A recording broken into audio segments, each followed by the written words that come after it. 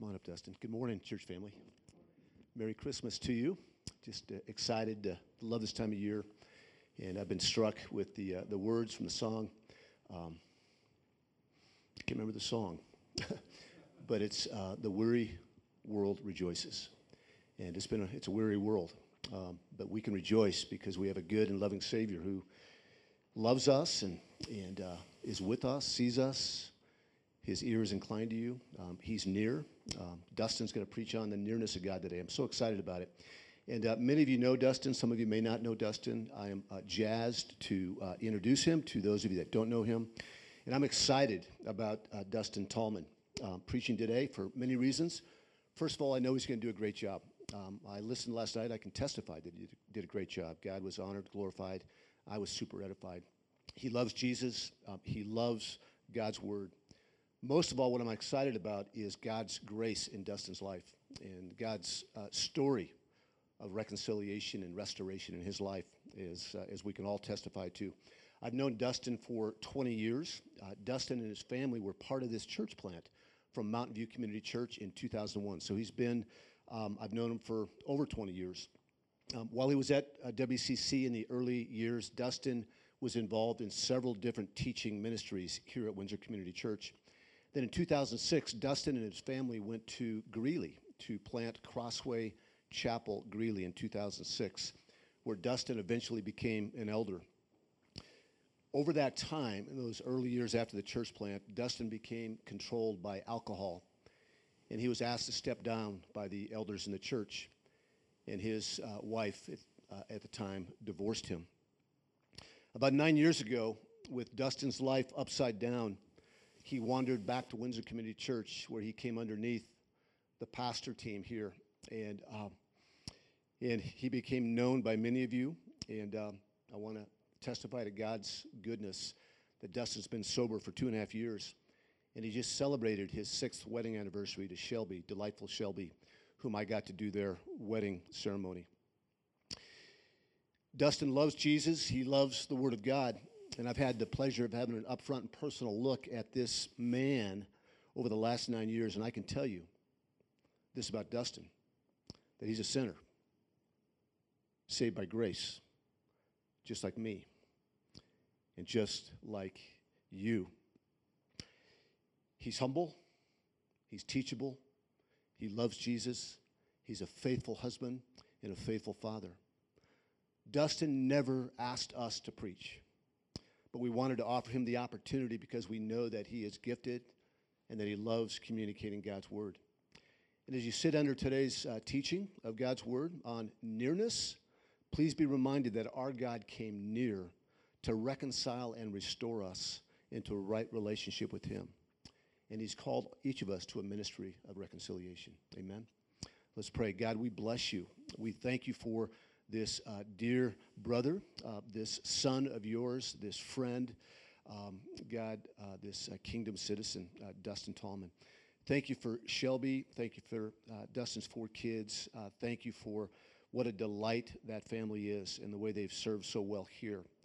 And thank you for your grace in Dustin and through Dustin, and your grace that saves us and also sustains us. So, God, I pray that you would, by the power of the Holy Spirit, give Dustin great confidence in your word, and that he would be able to preach what you've put on his heart with great unction and power for your glory and for our good. We love you, and we pray these things in Jesus' name. And God's people said, amen. Thanks. Thank you, Dan. It's a long, hard introduction to listen to, but that's all right. It was a long, hard road to walk sometimes. Good morning, everybody. Thank you. My voice puts people to sleep. I need to know that someone's awake once in a while. I will give you the same disclaimer I gave last night. I am a dad. There is probably a pretty high chance there will be bad dad jokes in the middle of the sermon. If you have no place for that in your sermons, I'm sorry. I will seek your forgiveness later. And I'm told the dad jokes are bad. These are people who have no sense of humor who tell me these things, but but I am told they're bad. So I appreciate you laughing. When I get worried and when I get serious, I tell more jokes. And so the more serious the sermon gets, the more jokes you can expect.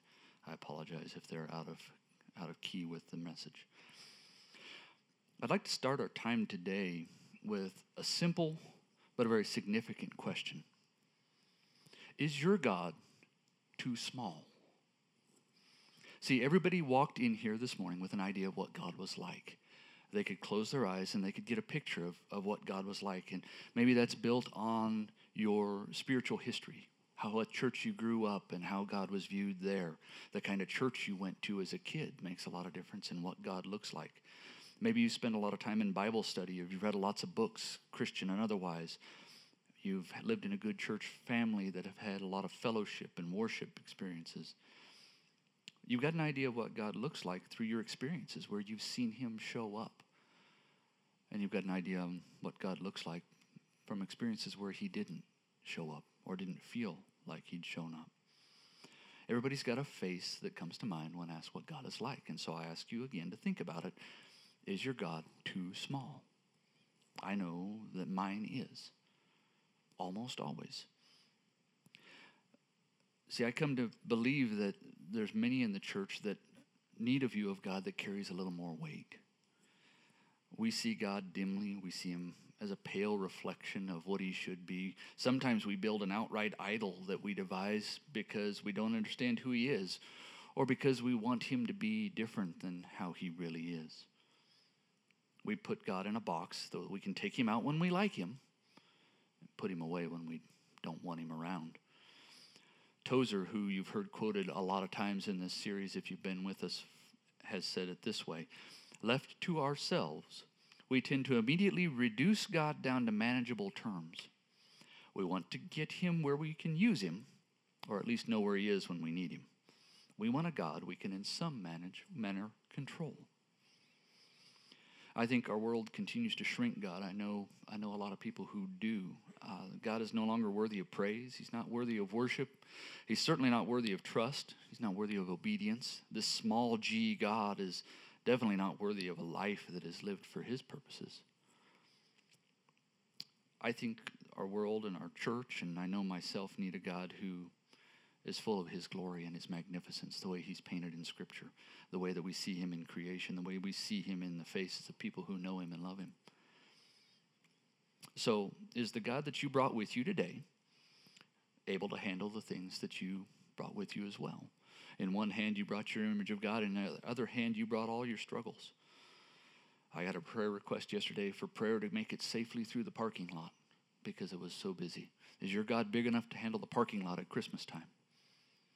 Can your God handle COVID and family members getting sick? Can your God handle the financial woes that may or may not come from that as you wonder where the next paycheck's going to come from?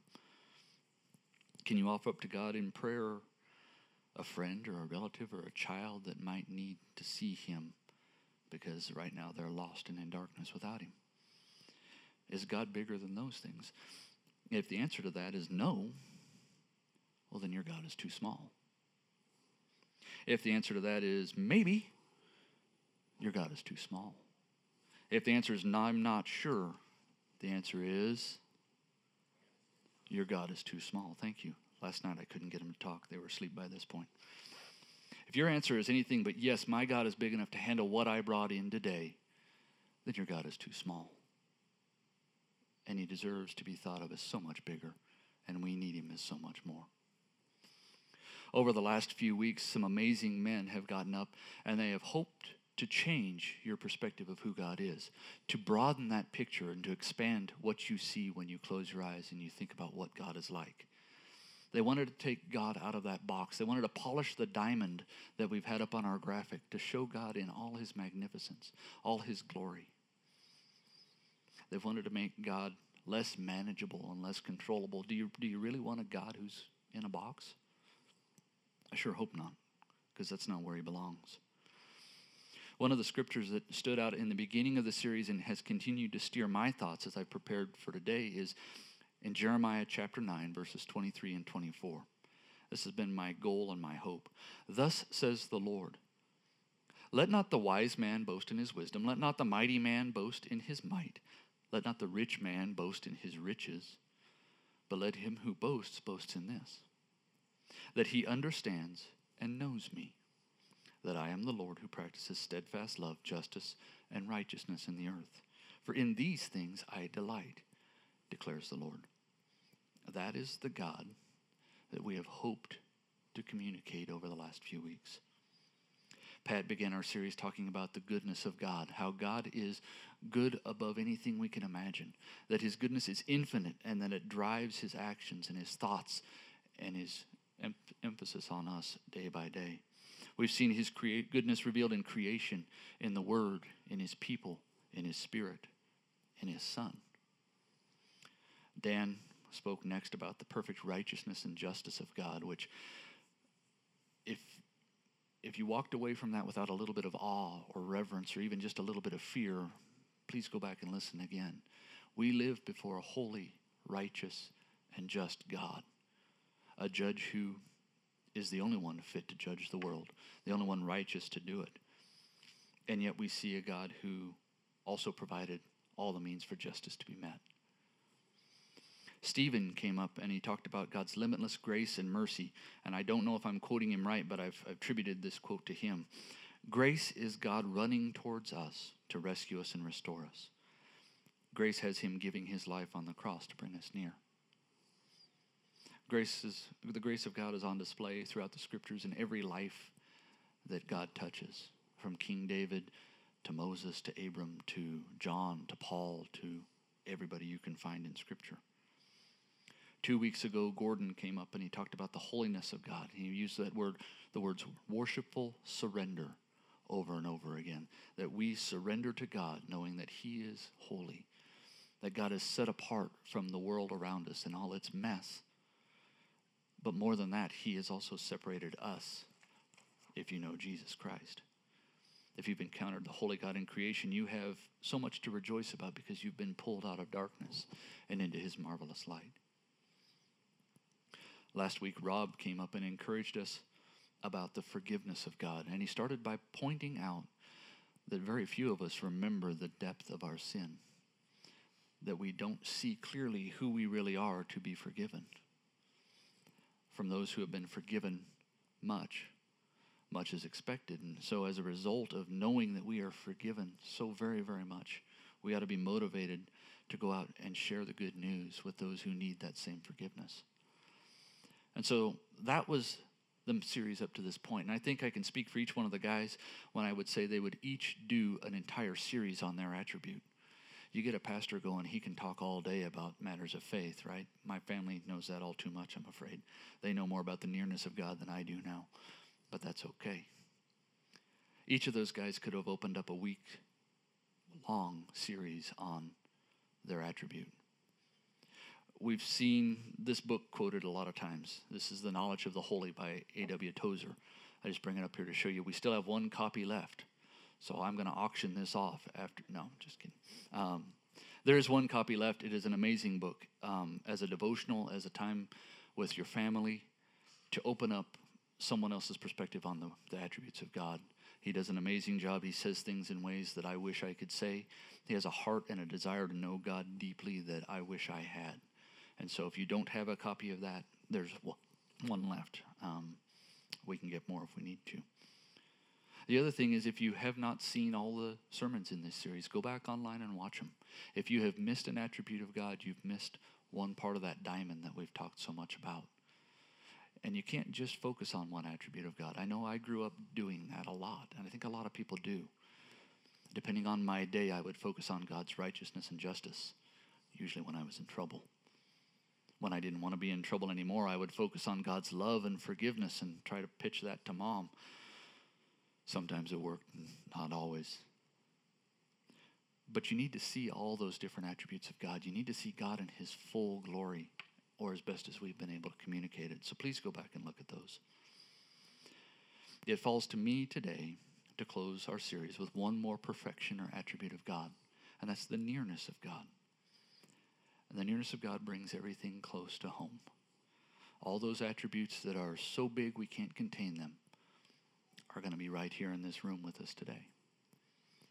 But before we jump into the nearness of God and seeing how wonderful that is, let's pray one more time, if you would, please.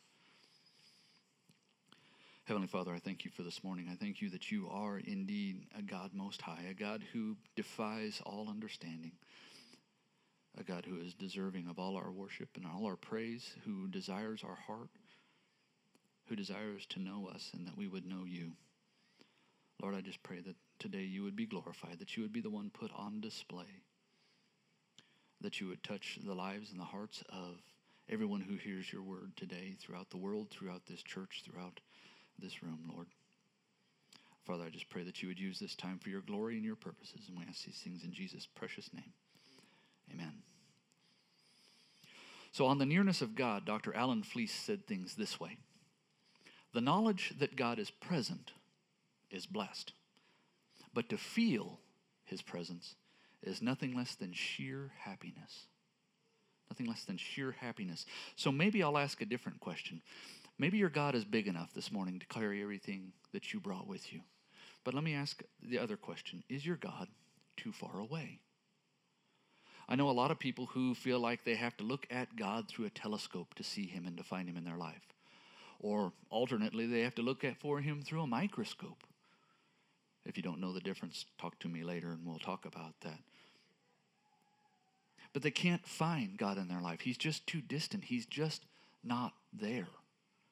And so they live a life wondering where he is, hungry for his embrace.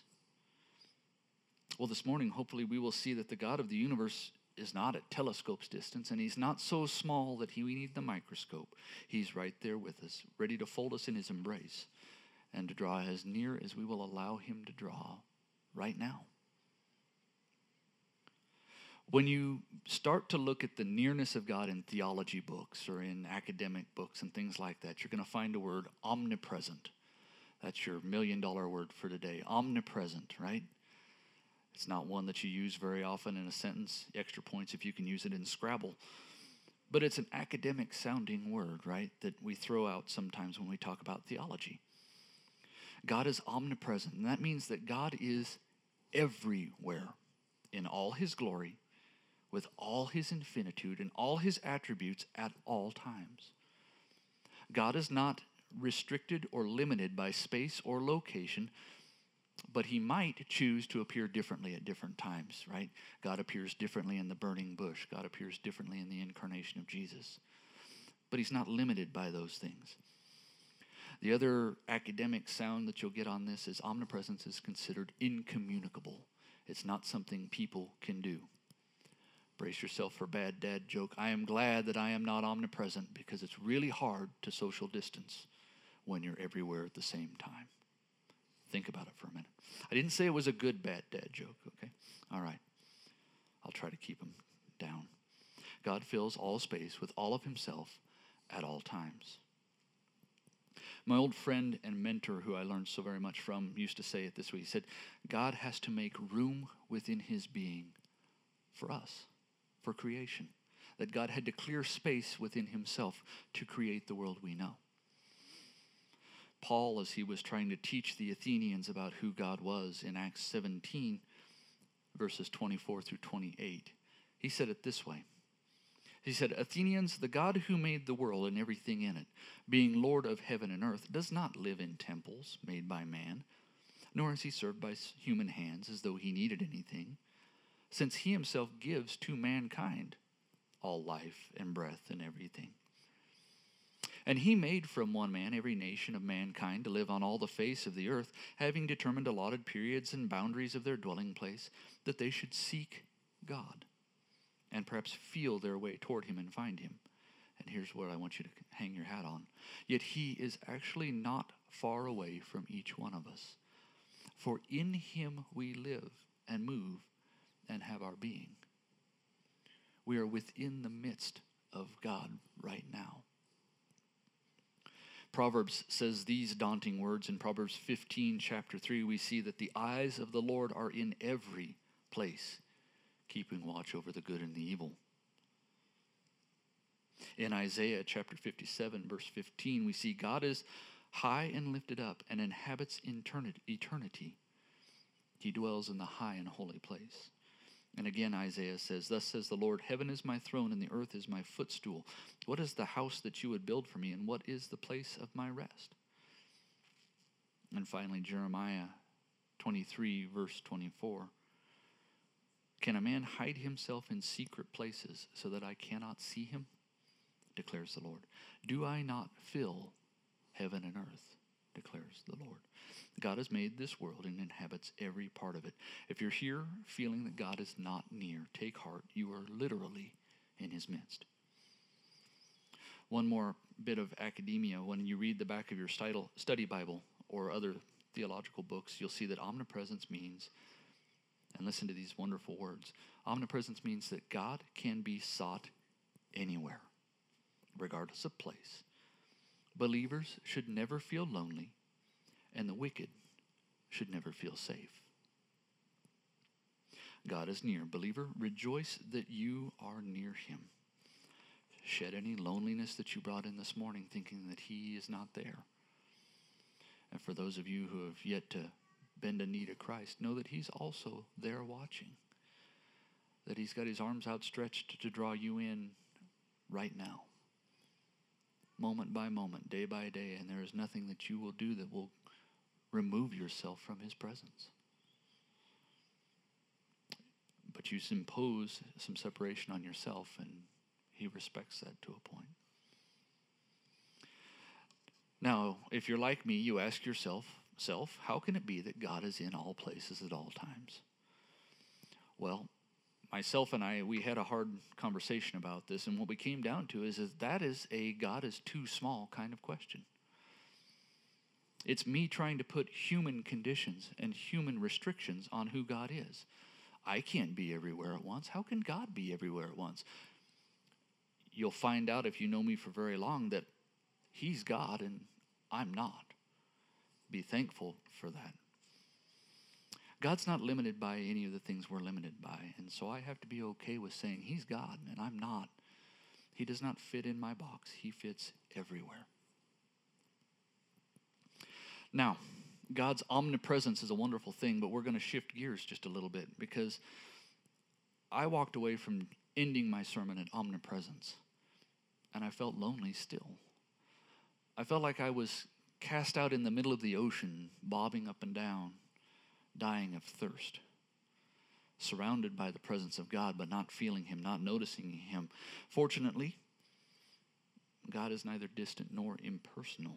Scripture teaches that while God is everywhere at once, he's also near to each one of us as well, personally and relationally, day by day.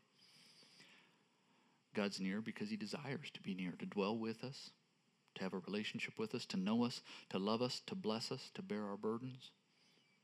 God's there to hear the cry of our hearts and to share our joy and to be near. Many of the passages that I quoted just a moment ago, talking about the omnipresence of God, they have a second half that point to a relational quality as well. Again, in Isaiah, yes, God dwells in the high and holy place, and also with him who is contrite and lowly of spirit. In Jeremiah 23, am I a God at hand, declares the Lord, and not a God far away? If you go to the Psalms, you will see God near in almost every psalm. King David was a man who, Scripture says, walked after God, that it was after God's own heart. The Psalms are full of him crying out to the Lord, for him rejoicing in the Lord, for him seeking the Lord's help and vengeance and strength. King David knew something about God being near. Over and over again in the Psalms, we see this laid out before us. In Psalm 145, the Lord is near to those who call on him, to all who call on him in truth. It's a tough one for a Christmas time sermon, but Psalm 23. Even though I walk in the valley of the shadow of death, I will fear no evil, for you are with me. Even there, you are with me, God. And my favorite passage, if I had to just pick one for this attribute of God, is Psalm 139, verses 1 through 12. It'd be one of the few that I slow down enough to get up there. David recognizes the infinity and the intimacy of God in Psalm 139. Join me there. O Lord, you have searched me and known me. You know when I sit down and when I rise up.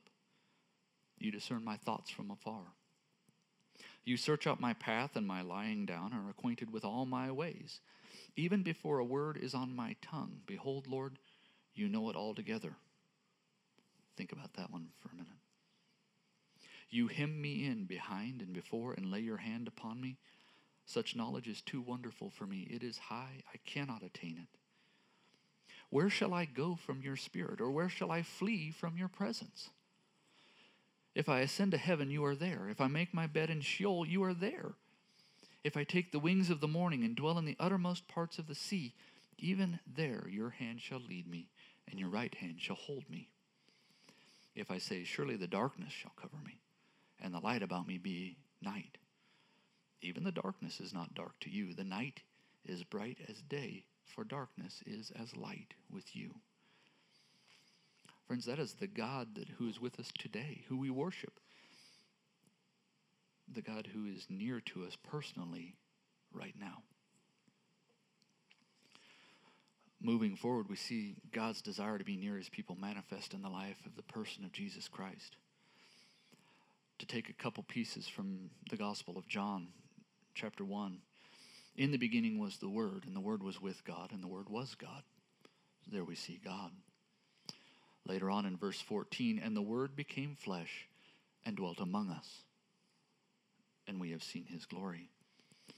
Again in Philippians chapter 2, verses 5 through 7, have this mind among yourselves, which is yours in Christ Jesus, who, although he was in the form of God, did not count equality with God a thing to be grasped, but made himself nothing, taking the form of a servant, becoming born in the likeness of men. Everything about the incarnation of Jesus Christ points to God's desire for nearness to us. He emptied himself and left heaven to be near to his creation. But it carries much more with that. Jesus also came to end the separation that came into the world on the heels of sin. If you join me for a minute in Genesis chapter 3, verse 8, maybe the most discouraging verse today. Here we see man and his wife in the garden, and they heard the sound of the Lord walking in the garden in the cool of the day. And the man and his wife hid themselves from the presence of the Lord among the trees of the garden. The man and his wife hid themselves from the God who made them, who loved them. Jesus came that separation caused by sin, that separation, the sin that made nearness negative, he came to take that on himself and put an end to it.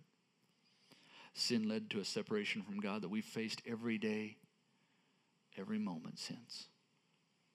You could make the argument, and I think well, that sin is the cause of every evil, woe, and trial we face today, even the ones you brought with you. Praise be to God that his desire to draw us near was so very great that he would enter the world, that he would give of himself, and that he would take the punishment and the consequence of that sin on himself. That he would bear our separation from God the Father on the cross, that he would die the death we deserved, and that he would rise to bring hope and relationship new. One of the more encouraging verses to follow up, Mark chapter 15, verse 38. At the moment of Jesus' death, the curtain of the temple was torn in two from top to bottom. Torn in two. What that means, the temple had a place called the Holy of Holies. Some of you know this. The Holy of Holies where God dwelt. You did not go into the Holy of Holies without a whole lot of protection and a whole lot of preparation and a whole lot of treating God as holy. Or you died. The veil that separated that most holy of places, that place where God was torn in two that we might be joined back to God.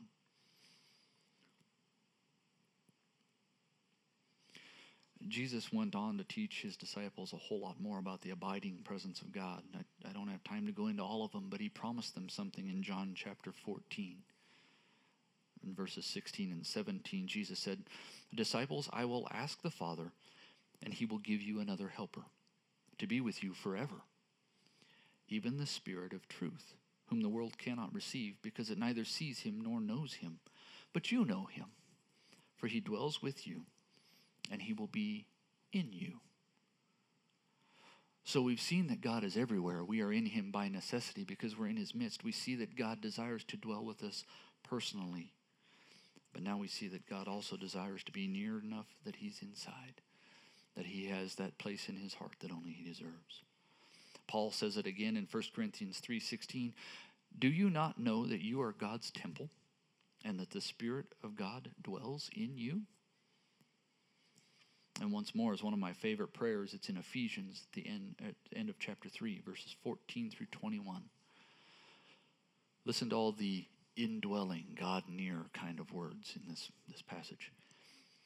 For this reason I bow my knees before the Father, from whom every family in heaven and on earth is named, that according to the riches of his glory he may grant you to be strengthened with power through his Spirit in your inner being, so that Christ may dwell in your hearts through faith, that you, being rooted and grounded in love, may have strength to comprehend with all the saints what is the breadth and length and height and depth, and to know the love of Christ that surpasses knowledge, that you may be filled with all the fullness of God. Now to him who is able to do far more abundantly than all that we ask of him, according to the power at work within us, to him be glory in the church and in Jesus Christ, throughout all generations, forever and ever. Amen. Believer, never feel alone. Never feel lost or forsaken or abandoned, no matter what the circumstances of the day may bring, no matter how your heart may cry out, no matter how rough the day is. God is near. He's nearer than you can possibly imagine. And if we call upon him now, we can know that he's near and feel the encouragement and the empowerment that he brings. As we wind down our time, let me leave you with just a few things to think upon, to maybe take away. The first one is God is only brought near in the person of Jesus Christ.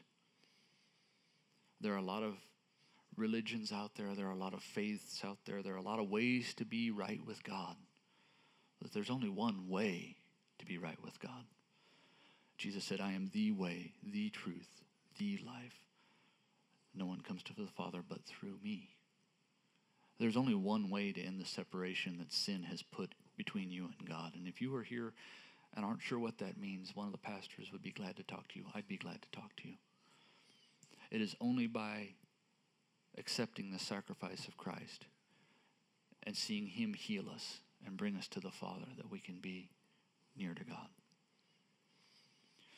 But another question, and it happens a lot, why don't I feel God's presence? Why does he feel distant? Maybe it's just me, but I know I struggle with that one. I bring you 3 different points. Have you asked God to draw near to you? In Psalms 145, it says, the Lord is near to those who call on him and who call on him in truth. Jeremiah, again, you will seek me and find me when you seek with all your heart. James 4:8, draw near to God and he will draw near to you. I know when God feels distant, I can look at myself and say, how much work are you doing to draw near to him? Like any other relationship, it'll languish with one person waiting to be close while the other does whatever he's doing. The second one is that sin makes nearness a negative. Even if you are a saved believer, sin can still get in the way of a relationship with God. If God feels distant, it might be time to stop and take a look at life and go, what have I not confessed, Lord? Where is there unforgiveness that I'm holding on to or bitterness that I have allowed to grow in my life? What do I need to clean up, Lord? Over and over again, we see in Scripture that he is with those who are lowly and contrite in spirit.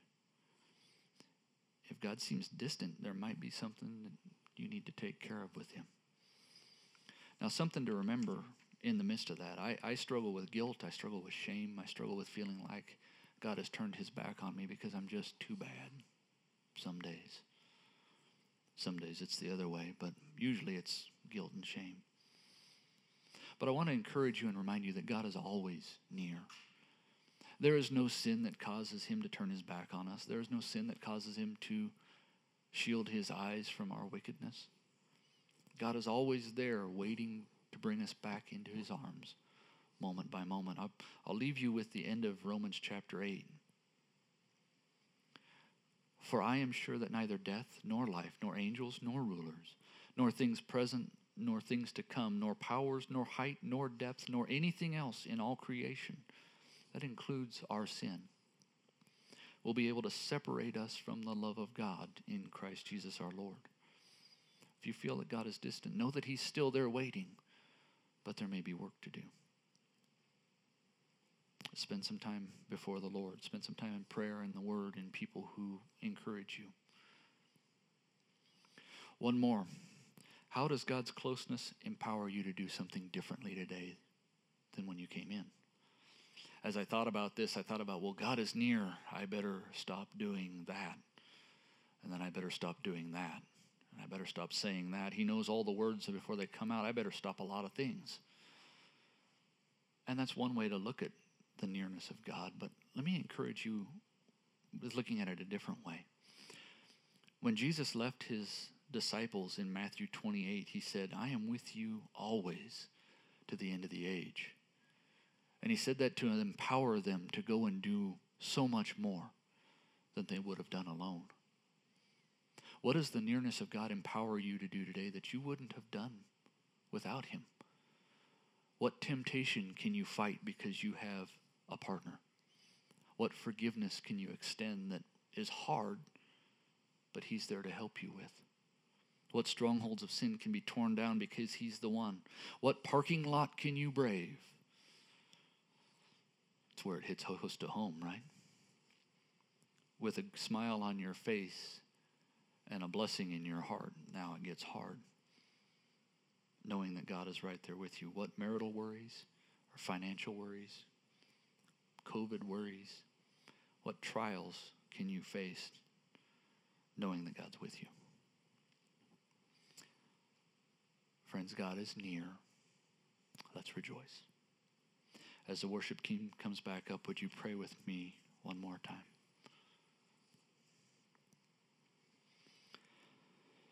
Heavenly Father, we praise you that you are a God who desires our nearness, that you desire to be close to us, closer than anything that we can imagine, Lord, that you desired us so much that you would die on the cross to bring us near. Dear Lord, I just pray that today that you would make your nearness known to each one of us, that we would feel your presence in our hearts and in our lives, and that we would walk away changed as a result, that we would be empowered to forgive, to confess, to live the life that you desire to see us live because it's what you know is best for us, Lord. Father, thank you for Jesus, that nearness has been made possible through him, that he bore our sin and our separation on the cross to end it. Lord, if there are any who don't know what that means, would you meet them right now, Father, and draw them near.